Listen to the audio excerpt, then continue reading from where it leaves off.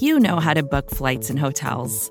All you're missing is a tool to help you plan that unbelievable travel experience. That's why you need Viator. Book guided tours, excursions, and more in one place. There are over 300,000 travel experiences to choose from, so you can find something for everyone. And Viator offers free cancellation and 24/7 customer support for worry-free travel. Download the Viator app now and use code Viator10 for 10% off your first booking in the app. Find travel experiences for you. Do more with Viator.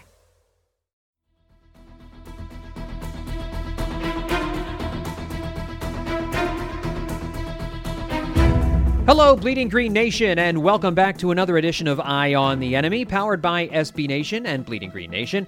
I'm your host, John Stolnis. You can, of course, follow me on Twitter at John Stolnis. Well, this Sunday, the Eagles have a big first-place showdown with the New York Giants, even though both these teams have losing records, and even though the NFC East will probably go down in history as the worst division in football lore. This game actually does have big postseason implications for both the Eagles and the Giants. So we're going to break it all down with Ed Valentine, the head site manager for the SB Nation Giants site Big Blue View. We're gonna break down some of the X's and O's and some of the big storylines ahead of this Sunday's game between the Eagles and Giants. But I want to remind you guys to make sure you check out bleedinggreennation.com every single day for all the latest news and notes on your favorite football team as they get ready for a big matchup here on Sunday. And joining us to talk a little bit about this game coming up here on Sunday, a battle for first place in the always tough NFC East, is Ed Valentine, the site manager and producer for the Giants SB Nation site Big Blue View. You can follow Ed and the team's website at Big Blue View. Ed, welcome back to Eye on the Enemy, my friend. How are you? I'm good. Thanks for having me, John. It's always a pleasure to talk to you, and this is the second time this year. We didn't get a chance to do it last time around because it was a Thursday night game, so schedules were a little bit crunched, but with a little bit more time this week, I'm looking forward to diving in here on round two between the Eagles and the Giants. And, you know, looking back at a couple of weeks ago, it seemed like the Giants had that game in hand a couple of different times. If not for an Evan Engram drop at the end of the game, the Giants probably do win that matchup. How tough was the Thursday night matchup a couple of weeks ago in Philadelphia for Giants fans? Oh, that was definitely a hard pill to swallow because, you know, the Giants had that game in hand without the Engram mistake and, you know, a couple of defensive mistakes down the stretch. You know, that was, like a lot of Giants games have been this year, right there to be won. And the Giants have got to – they simply have to get to the point where they execute down the stretch and win some of those games. No doubt about it. And you mentioned it. They've played a ton of close games this year. And everything we hear, though, is that, you know, when you're a rebuilding team, you're not going to just automatically flip the switch most times and win. You don't automatically, you know, those Kurt Warner Rams of 99, you know, those kinds of turnarounds don't happen all that often in one season. So it's a slow build. And everything you're hearing is that it sounds like the Giants are on that slow build. The record isn't very good, but they've played a ton of close games. It seems as though the team is probably better than their record says. Does the narrative kind of match that reality? I believe that it does. You know, the problem, Joe Judge talks every single week, and every single week he talks about seeing progress and feeling like the Giants are getting better. And when you watch them play, you can see signs of it. You can understand the argument. But, you know, from the outside, you know, the media narrative and the fan narrative is, look, you're still 2-7. In the last 2 years, basically the only team that you've beaten is Washington, which I think the Giants have beaten Washington 5 times in a row. Okay. And you can make the argument that Daniel Jones is getting better, and you can clearly see that the defense is better this year, and you can clearly see the last few weeks that the offensive line has gotten better and that they're starting to identify some players they want to go forward with. But if you want to prove, if you really want to put tangible evidence of getting better down on paper, you've got to beat the Eagles once in a while, and you've got to beat the Cowboys once in a while. The Giants have lost 15 straight games to those two teams. And they're just not going to – all of those improvement arguments are just not going to be credible until they beat those two teams on occasion. Yeah, no doubt about it. I mean, they obviously need to figure out a way to beat the Eagles and the Cowboys. And just looking at this matchup between these two teams over the years, the Eagles have won, specifically just with these two teams, 8 straight games over the Giants. The Eagles have won 12 of the last 13 meetings and 16 of the last 20. So clearly the Eagles have had their number here over these last few seasons. But you talked about Joe Judge and you talked about Daniel Jones. Those are two guys I really want to kind of dive into here. And I want to start off with the quarterback, because with every team, it starts and ends with the quarterback most of the time.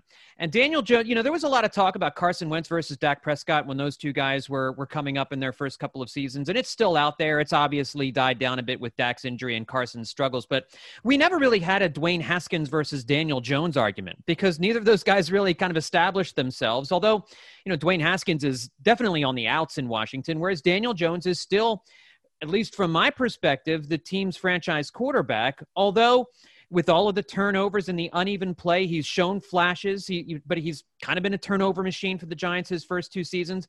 On a scale of 1 to 10, how confident are you that Daniel Jones is the long-term answer at quarterback for New York?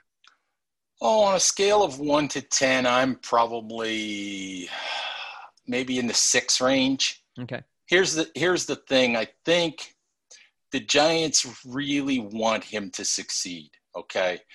The reality of it is the Giants, they're 2-7. The Jets aren't winning 2 games this year, period. Mm-hmm. They're not winning 2 games. No. I don't care. You could put the local high school varsity out there, and I don't think the Jets are winning twice in the last 7 games. I don't care. No, they'll do everything they can to make sure they don't win 2 games. Absolutely. So the Jets are drafting Trevor Lawrence. The Giants have no shot at Trevor Lawrence. Mm-hmm. And my thing is, the Giants are in a situation where, I haven't in-depth studied Justin Fields or Trey Lance, mm-hmm. the 2 guys that are considered the other top 2 quarterbacks. But I don't think you can prove to me, I don't think anyone can make an ironclad argument that either of those guys is going to be a better NFL quarterback than Daniel Jones. Mm. So the issue for the Giants is, do you spin that wheel, or do you just continue to work with Daniel Jones, try to add pieces around him and continue trying to build this thing? And Daniel Jones, there are times he shows so many good things, so many good throws. He shows so much toughness in the pocket.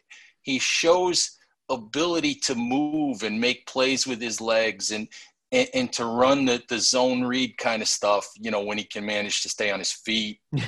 But that particular play when he fell is sort of a microcosm. It's a perfect way to describe, a lot of the things about Daniel Jones. Yeah. So many good things. And yet that last little bit to get over the hump just hasn't been there. Hmm. And that's the frustrating part. And I have to laugh, and I know I'm going on here a little bit. Yeah. Daniel Jones played not a perfect game on Sunday against Washington, but he played his first turnover-free game of the season, okay? Mm-hmm. And, he had 1 ball punched out as he was going out of bounds, which was considered a fumble, even though it was going out of bounds. And, he had another ball that he dropped and picked up, which was considered a fumble. But he didn't throw any interceptions. He didn't throw any dangerous passes. He didn't turn the ball over. He threw some balls away under duress, which has been an issue. He showed progress. He played a clean game. And the narrative here among Giants beat writers, the question Joe Judge and Daniel Jones have been getting asked all week is, why weren't you more aggressive? It's like, come on, people. What are we talking about? You just played a clean game that you won because you got 5 turnovers and you didn't have any. So what do you want from the guy? You know, you've got to play clean games and go from there. Yeah, walk before you can run kind of a thing. And it seems as Right. though, and again, it was encapsulated in that play that he was running faster than he could actually maintain, and got ahead of himself and fell down. And that seems to be what happens. Honest to God, that was hilarious. And I enjoyed the fact that even his teammates on the sidelines were laughing at him. Yeah. When you watch that play, you can see he gets to about the Eagles' 40-yard line, and you can see, he's like a car that was leaking oil. Yeah. Yeah. It was like, is he going to get there? I pinpointed a screenshot where you can see the exact moment his legs decided, nope, not going. Yeah, everybody said he tripped. He didn't trip. His legs just gave out on him. Like, it was. Yeah. It was like, but you could see at about the 40-yard line, you could just see that things were starting to break down. It's right. Absolutely. It's so funny, but it'll be and they can laugh about it because they scored a touchdown on the drive. But to wrap Daniel Jones up though, I think in the end, I think Daniel Jones is still the Giants quarterback next year. Beyond that, I don't know, but I think, I don't know with where their draft position is going to be. They certainly aren't going to be able to put together a package of picks and go get Trevor Lawrence. Mm-hmm. And I just don't know that you can prove that anyone else in the draft is actually going to be better than Jones. Yeah. So I think they just have to look at the positive things and keep building and keep coaching and see where it goes. Let's talk about Joe Judge a little bit now, because I think in the offseason there was some concern about how well the Giants would be able to mesh because they didn't have the OTAs, they didn't have the normal lead up, they didn't have the preseason games that you would hope to have when you have a new coach who's going to be putting a new system together. And there was a lot of talk also in the preseason about some of the stuff Joe Judge was doing, where he's some of the real hardcore like high school type stuff that you would see. That maybe if it didn't win some games, players might bristle at some of his kind of old school tactics. But it sounds as though he's really got this team playing hard. It sounds as though he's really got this team playing well. And I know Judge is always going to be linked to Matt Rule of the Panthers because the Giants were close to, we're certainly in the mix to hire Matt Rule at one point during the offseason. And obviously that all went in a different direction. So there's probably going to be a little bit of a grass is always greener looking at what Rule's doing with the Panthers and seeing the improvements there. But how is Joe Judge, how is he done getting this Giants team to play hard every week? Because by all accounts, they are playing hard every single week for him. They are playing hard every single week. And I think it's funny. The last time we talked to Dave Gettleman, Giants GM, before the season, he referred to this team. He said, they're going to be the fighting Joe Judges, which, that sounds like a high school thing. Yeah, it does. But the thing that Judge has done, he's done some stuff like making guys run laps that drew some criticism from former players and all of that. And he's run, in training camp, he ran some physical practices and did some live tackling that you don't see a whole lot in the NFL anymore.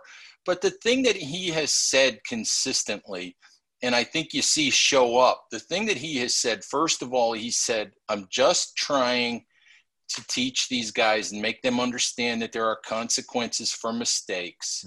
And the other thing that he said is nothing that's being done, from the laps to any of the other, things that he's done, the reasons for all of those things, it's not like he's just saying because I said so. Yeah.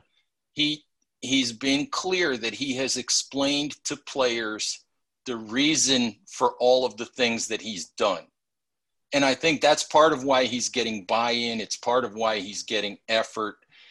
It's crystal clear that this team and this coaching staff that Joe Judge has put together, it's crystal clear that this group is far superior to the coaching staff that the Giants had the last 2 years.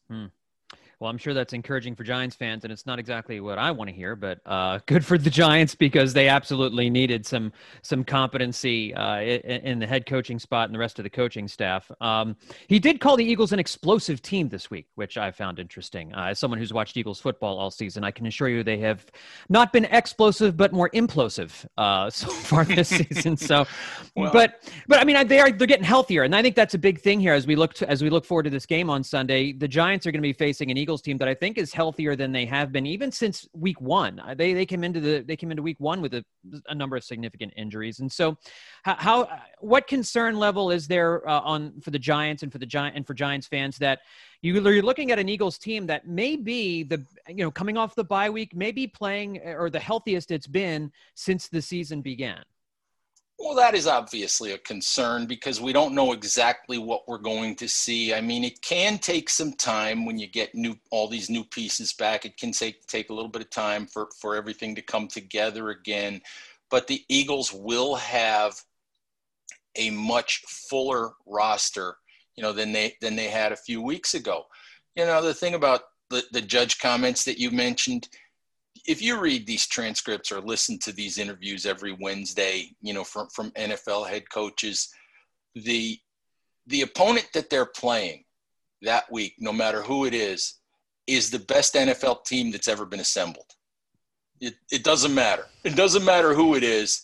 It's the best NFL team that's ever been assembled with just a mountain of weapons that we have no chance to stop these guys. And that's just how NFL coaches sell it every single week. Yeah, no doubt about it. And, Joe Judge is certainly going to feed into that narrative. I get it. And so the Eagles could be more explosive. Jalen Reagor and Travis Fulgham now, hopefully providing some power, some dynamicism on offense. We might even see Alshon Jeffrey on the field, Greg Ward, some of those guys. And of course, the explosive Boston Scott. How do you stop Boston Scott, Ed? I mean, goodness gracious. I mean, Miles Sanders will probably be back this week, and I would expect a heavy dose of him, but Boston Scott has to be the guy that Giants fans have nightmares of. Well, I wrote this week, and it's sort of just a funny way of putting it, but I wrote that those of us here in New York now have a new reason to hate Boston. That's great. No, well, obviously we can't. We're 15 minutes into our chat here, or 20 minutes into our chat here, and we haven't really mentioned Carson Wentz at all. And I ask everybody who I talk to on Eye on the Enemy every week for their opinion on what's going on with Carson Wentz, because we're inside the Eagles fishbowl, and there's all kinds of theories that we have as far as what's happened to Carson Wentz. I don't know if you read Sheil Kapadia in The Athletic, former Eagles beat writer. Now he writes nationally for The Athletic, but he had a great deep dive into what's going on with Carson Wentz that I would recommend if you're interested. But basically, so much is going wrong with Carson Wentz right now that it's really hard to put your finger on any one thing. As you sit and you look at this Eagles team and you see Carson Wentz, where are you on Wentz here in 2020? I don't understand a lot of what I'm seeing, to be honest with you. I don't understand a lot of the decision making and some of the times when he won't just eat the ball or throw the ball away or things like that. But here's what I do know from having watched Eli Manning over the years.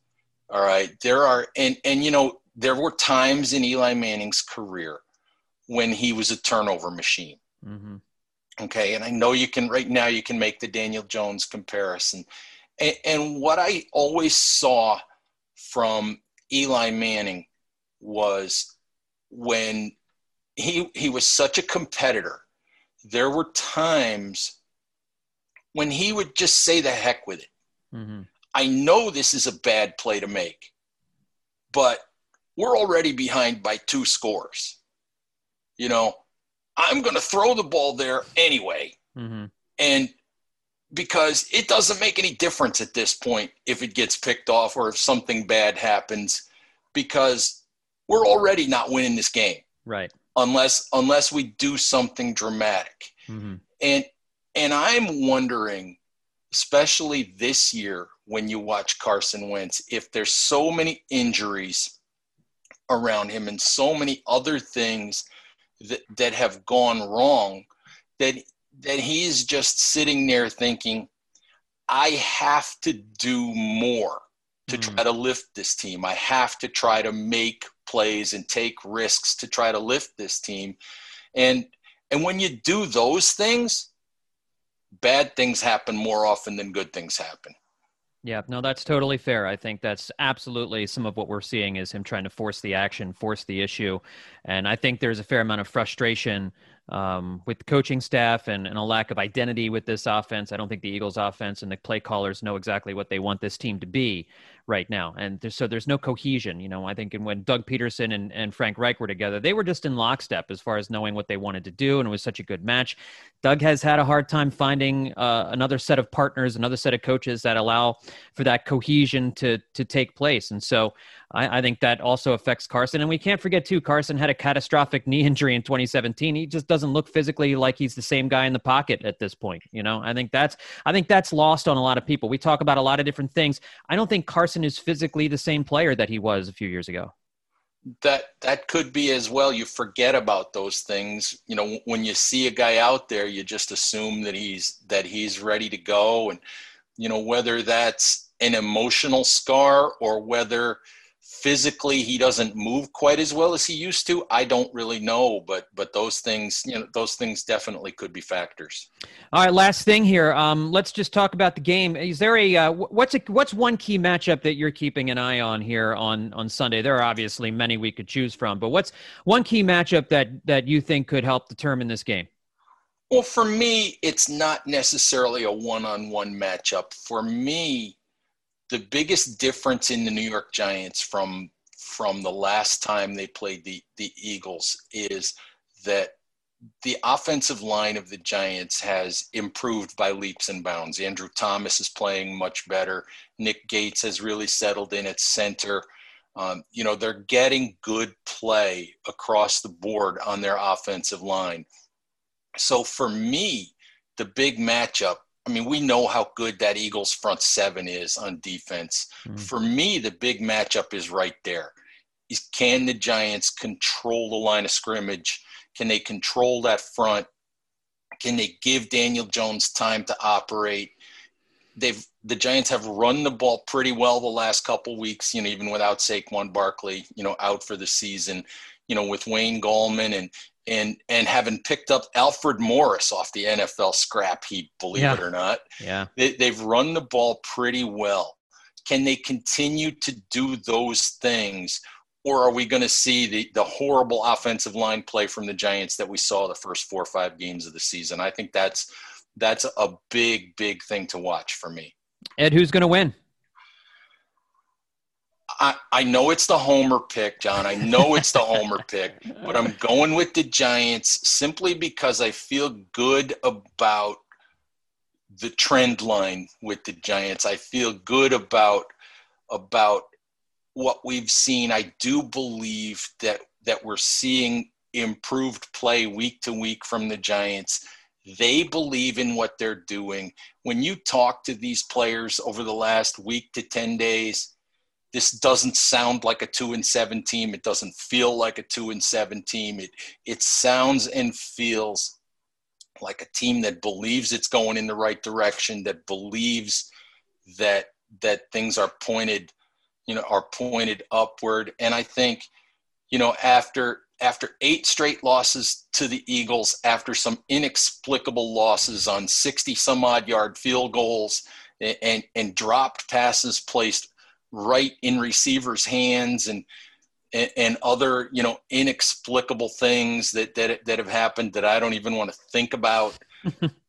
I think it's time for the Giants to win one of these games. Yeah. You would think that they're due by this point. So I hear what you're saying. I'm not picking the Giants to win this time around. I'm kind of a guy, I want to see it happen before I pick, or I don't want to see it happen, but games? By the way, how many games is the winner of the NFC East going to win this year? Is the winner of the NFC East going to win more than 6 games? You know, I feel more optimistic about the Eagles' second half than I think most people do, only because I see this team getting healthier. And I think I know that Carson Wentz isn't as bad as he's played. And the only reason why their record is what it is because Carson Wentz has played as badly as he has. I think we're going to see a better Carson Wentz in the second half. I don't know if he's going to, get to the level that he was. He probably will not get to the level he ever was in 2017, but I think we could see late 2019 Carson Wentz for the rest of the year. And I think if they can stay healthy, I think this Eagles team can go 8-7-1. I think they can win 8 games. I think they probably only need to win 7 in order to win the East, and it, might be 6 if they manage to beat the Giants on Sunday. But I mean, I think I would agree that if there's a team in this division that's going to get to 8 wins, it's going to be the Eagles. Yeah, I mean, I think Sunday tells us a lot.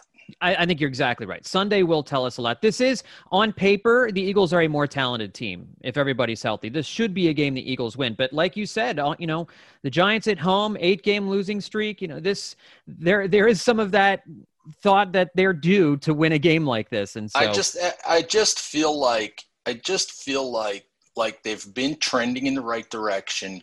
And after so many times with the Eagles and with the Cowboys, I feel like they're due to catch a break and win at the end of one of these games. I can't dispute that. We'll see what happens on Sunday when the Eagles take on the Giants up in New York. Folks, make sure you are checking out Big Blue View every single day to get what's going on with, we'll keep an eye on the enemy with the Giants, and make sure that you are following at Big Blue View on Twitter. Ed Valentine's stuff, make sure you're reading him every single day over at Big Blue View. Ed, thanks for coming back on Eye on the Enemy, man. I appreciate it.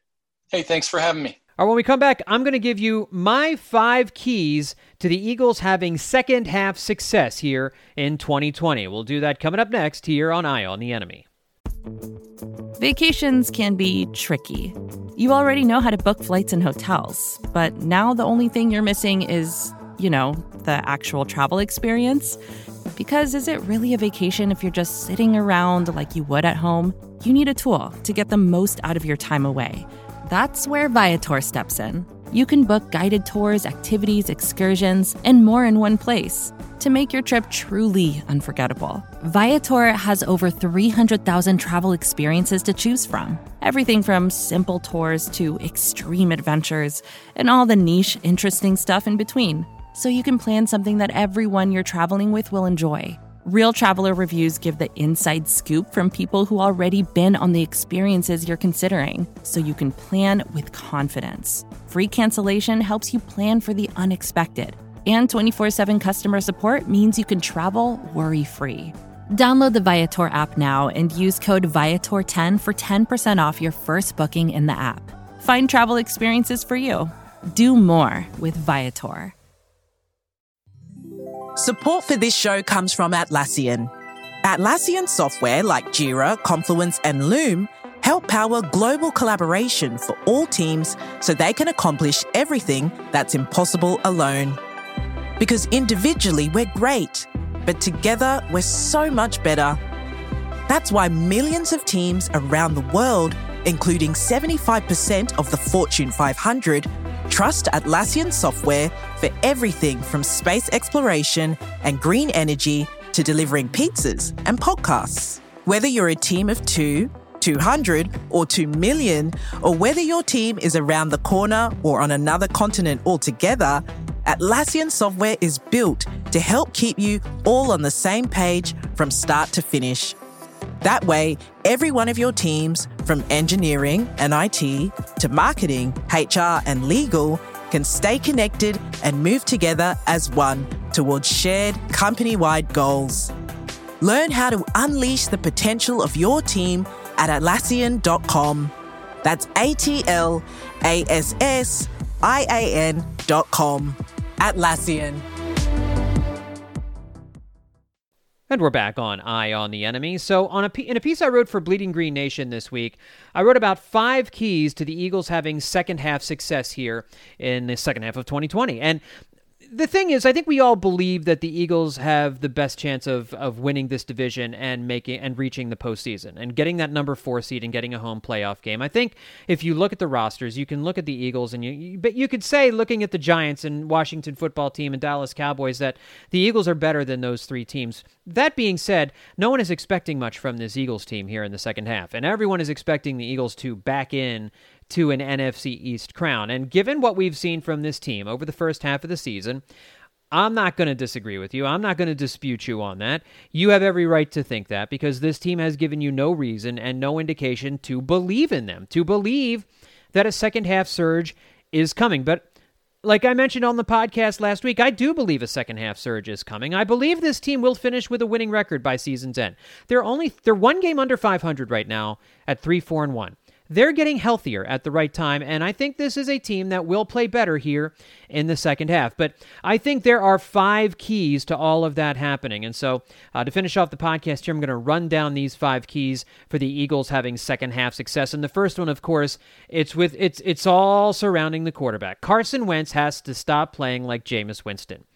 If you didn't read the piece that I mentioned to Ed Valentine that Sheil Kapadia did in The Athletic about what's gone wrong with Carson Wentz since 2017, it's a litany of issues.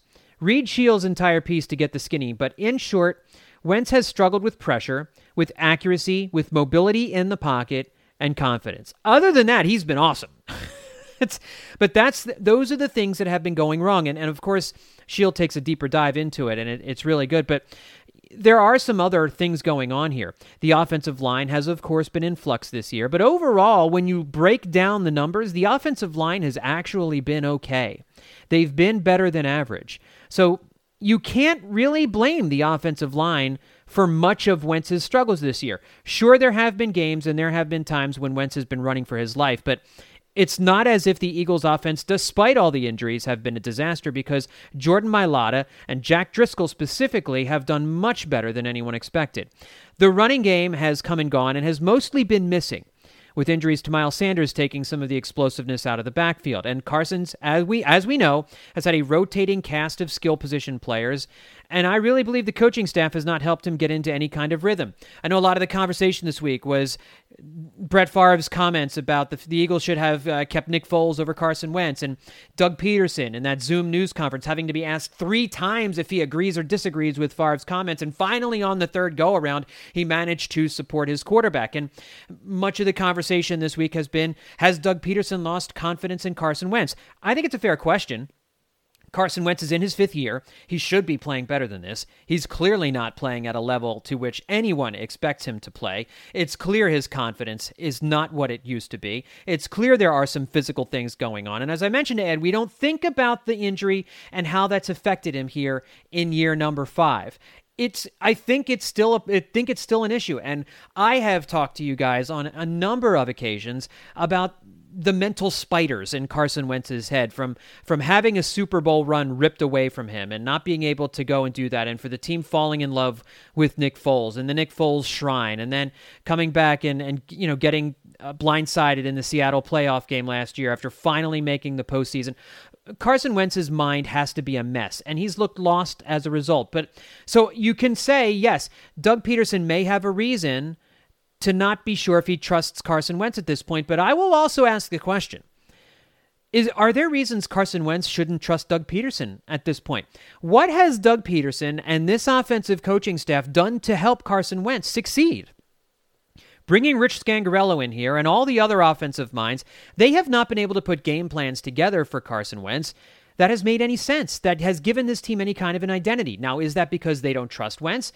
Is that because they don't know what kind of plays to call for him because he's so inconsistent? That's possible. But you also look at this team and you see it's a team without an identity. You see that this is a team that does not have a lot of cohesion in the play calling. And I think that is part of the reason why Carson Wentz does not have confidence. I don't think he knows what the coaching staff wants from him. I don't think this team knows what they want to be. at least not through the first half. And so that's why I'm hoping this bye week cures some of those ills, that they can figure out some kind of game plan. Go back in time. Let's look back in time and see, like you did with Nick Foles in the 2017 season, when Foles struggled when he first took over for Wentz. Go back and look and see what made Foles successful. Go back and look and see what made Wentz successful. Go back and look. Maybe that's one of the things they've done during the bye week, but it's clear that Carson is turning the ball over way too much, making poor decisions, and that he doesn't trust what he sees. He plays hero ball and forces the issue when he shouldn't, and then doesn't see the big throws when they're there to be made. But then in the fourth quarter, he will usually take his team down on a game-winning drive and end up pulling the game out. And that's what we've seen from Carson this year. He must be better if this team is going to go on a legitimate second half run, because there is a good quarterback beneath this crust of mediocrity that he's worn this year. So hopefully the bye week allowed Wentz to shed that crust, and the offensive staff can come together on a game plan that will utilize his skills to the best of his ability, because if Carson Wentz is out there playing like Jameis Winston, they are going to back into an NFC East title and maybe even not make the playoffs altogether. The second key for second half success, better injury luck. And it finally appears, as if the Eagles are getting healthier. Alshon Jeffrey appears ready to grace the team with his presence this week. And I've been hard on Alshon Jeffrey because I don't think he's really wanted to get back on the field. But Jalen Reagor has specifically mentioned how helpful he's been off the field and in the meeting room. So I'll give Alshon Jeffrey his props if that is indeed the case. But Dallas Goedert's going to be back. Miles Sanders is going to be back. Isaac Seumalo. Lane Johnson looks like he's going to give it a go with a knee brace, but he might be out this week. Jason Peters will be out there. Jack Driscoll, Craig James will all be on the field too. For once, the Eagles appear to be winning the injury battle, which can only help them here over the second half of the season. Now, that doesn't mean they're not going to get another run of catastrophic injuries. Of course, we know that this is the Eagles. That probably will happen, but for right now, the Eagles are getting healthier. If they can avoid the injury bug in the second half, they actually have a decent roster if they're able to stay healthy, at least on the offensive side of the ball. Fulgham, Reagor, Sanders, and Goedert are the third key to second half success. Seriously, enough with the 12 personnel. The Eagles are bad at it now. They were good at it for a little while. No more 12 personnel. Let's get these receivers and let's get them involved. Let Fulgham, Reagor, and Goedert eat here. Keeping Miles Sanders on the field will be a big deal too. I think the Eagles would do well to commit to the run a bit more than they have in the first half, especially against defenses that are known to be weak against the run.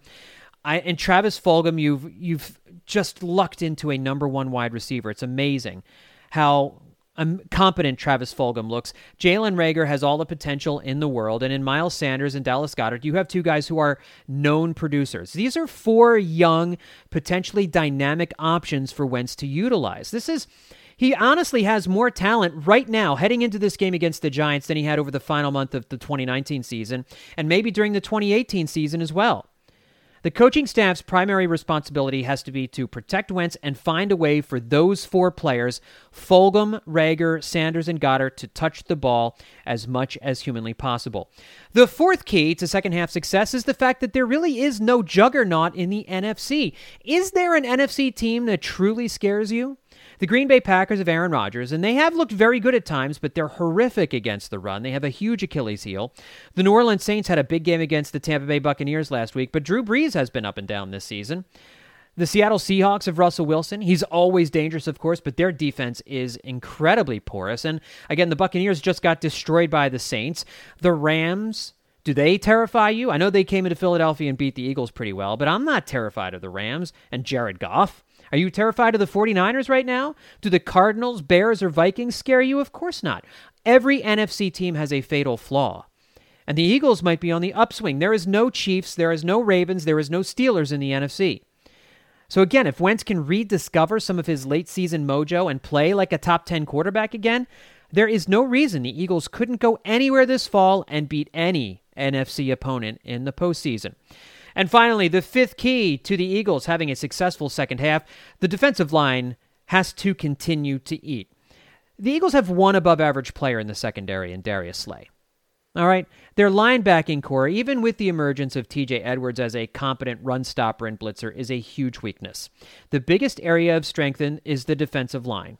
which has been one of the best units in the NFL this year. They're averaging 3.5 sacks a game, the Eagles are, second only to Pittsburgh. Now, that's just not defensive line. That's the entire team. But Brandon Graham is having a career year with 7.5 sacks through 8 games, on pace for his first double-digit sack season. Derek Barnett is 3.5. Josh Sweat looked great early in the season. He's piled up 3. You're seeing some signs of life from Fletcher Cox and Malik Jackson. They've been pretty good in the middle of the line, forcing pressure, stopping the run. You'd like to get more out of Javon Hargraves. Perhaps he'll provide some production in the second half, too. I think Jim Schwartz should blitz a little bit more to mix things up here in the second half. Certainly, there will be 3rd and longs where the defense makes you want to dunk your head in a vat of hydrochloric acid, but if the D-line continues to play well, it should be enough for the Eagles to keep teams out of the end zone and give the struggling offense a chance over these last 8 games. So, there is enough talent on this team to win the division. If Wentz figures things out, could the Eagles actually become good in the second half, at least good enough to win a game or 2 in the postseason? The schedule in the second half is not easy, but it's not unreasonable. Here's how I see it breaking down. And I believe I might have mentioned this on last week's Eye on the Enemy, but it's worth repeating. I see them winning against the Giants here this weekend to move to 4-4-1. I see them beating the Browns in Cleveland at 5-4-1.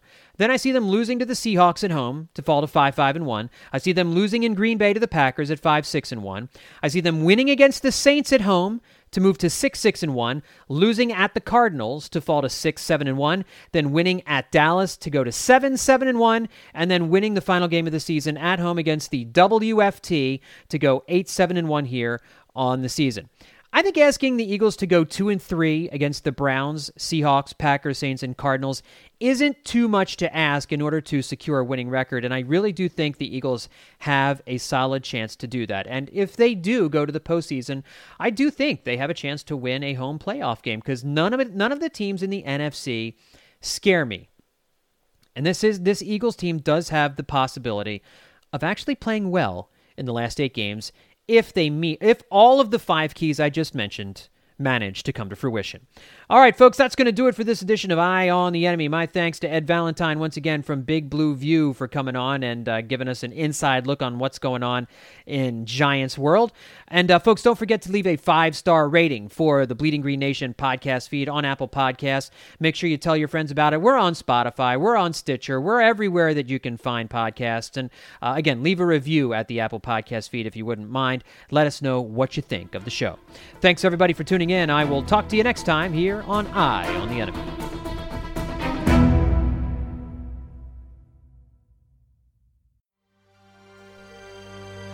BGN.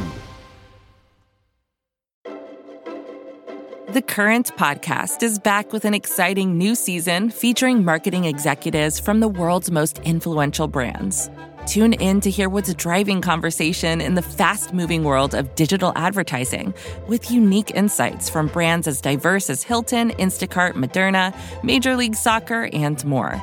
And in this presidential election season, The Current explores what a national political advertiser, like the National Republican Senatorial Committee, and a major CPG brand like Hershey can learn from each other. Listen in and subscribe to The Current at thecurrent.com or wherever you get your podcasts. Here's the truth about AI. AI is only as powerful as the platform it's built into. ServiceNow puts AI to work for people across your business, removing friction and frustration for your employees, supercharging productivity for your developers, providing intelligent tools for your service agents to make customers happier, all built into a single platform you can use right now. That's why the world works with ServiceNow. Visit servicenow.com/AI for people